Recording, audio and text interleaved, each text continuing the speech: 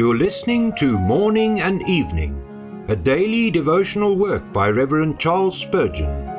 This reading is brought to you by the Spurgeon Study Bible, available in the original King James Version or the Christian Standard Bible at spurgeonstudybible.com. Good morning. Today is September the 12th.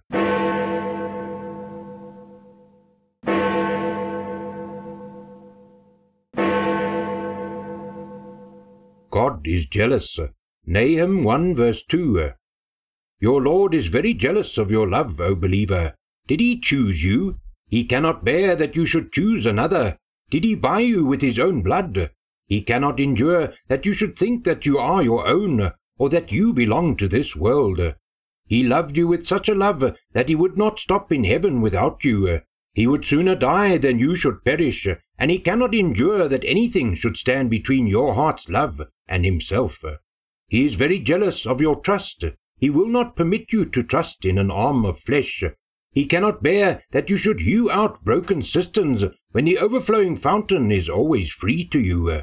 When we lean upon him, he is glad, but when we transfer our dependence to another, when we rely upon our own wisdom or the wisdom of a friend, worst of all, when we trust in any works of our own, he is displeased and will chasten us that he may bring us to himself.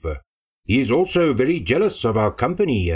There should be no one with whom we converse so much as with Jesus. To abide in him only, this is true love.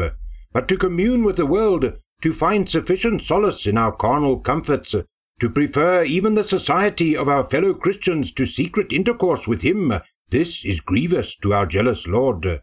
He would fain have us abide in him, and enjoy constant fellowship with himself, and many of the trials which he sends us are for the purpose of weaning our hearts from the creature, and fixing them more closely upon himself.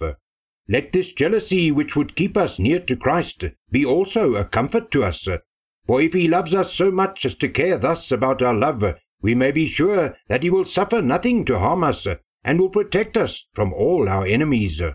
Oh, that we may have grace this day to keep our hearts in sacred chastity for our beloved alone, with sacred jealousy shutting our eyes to all the fascinations of the world.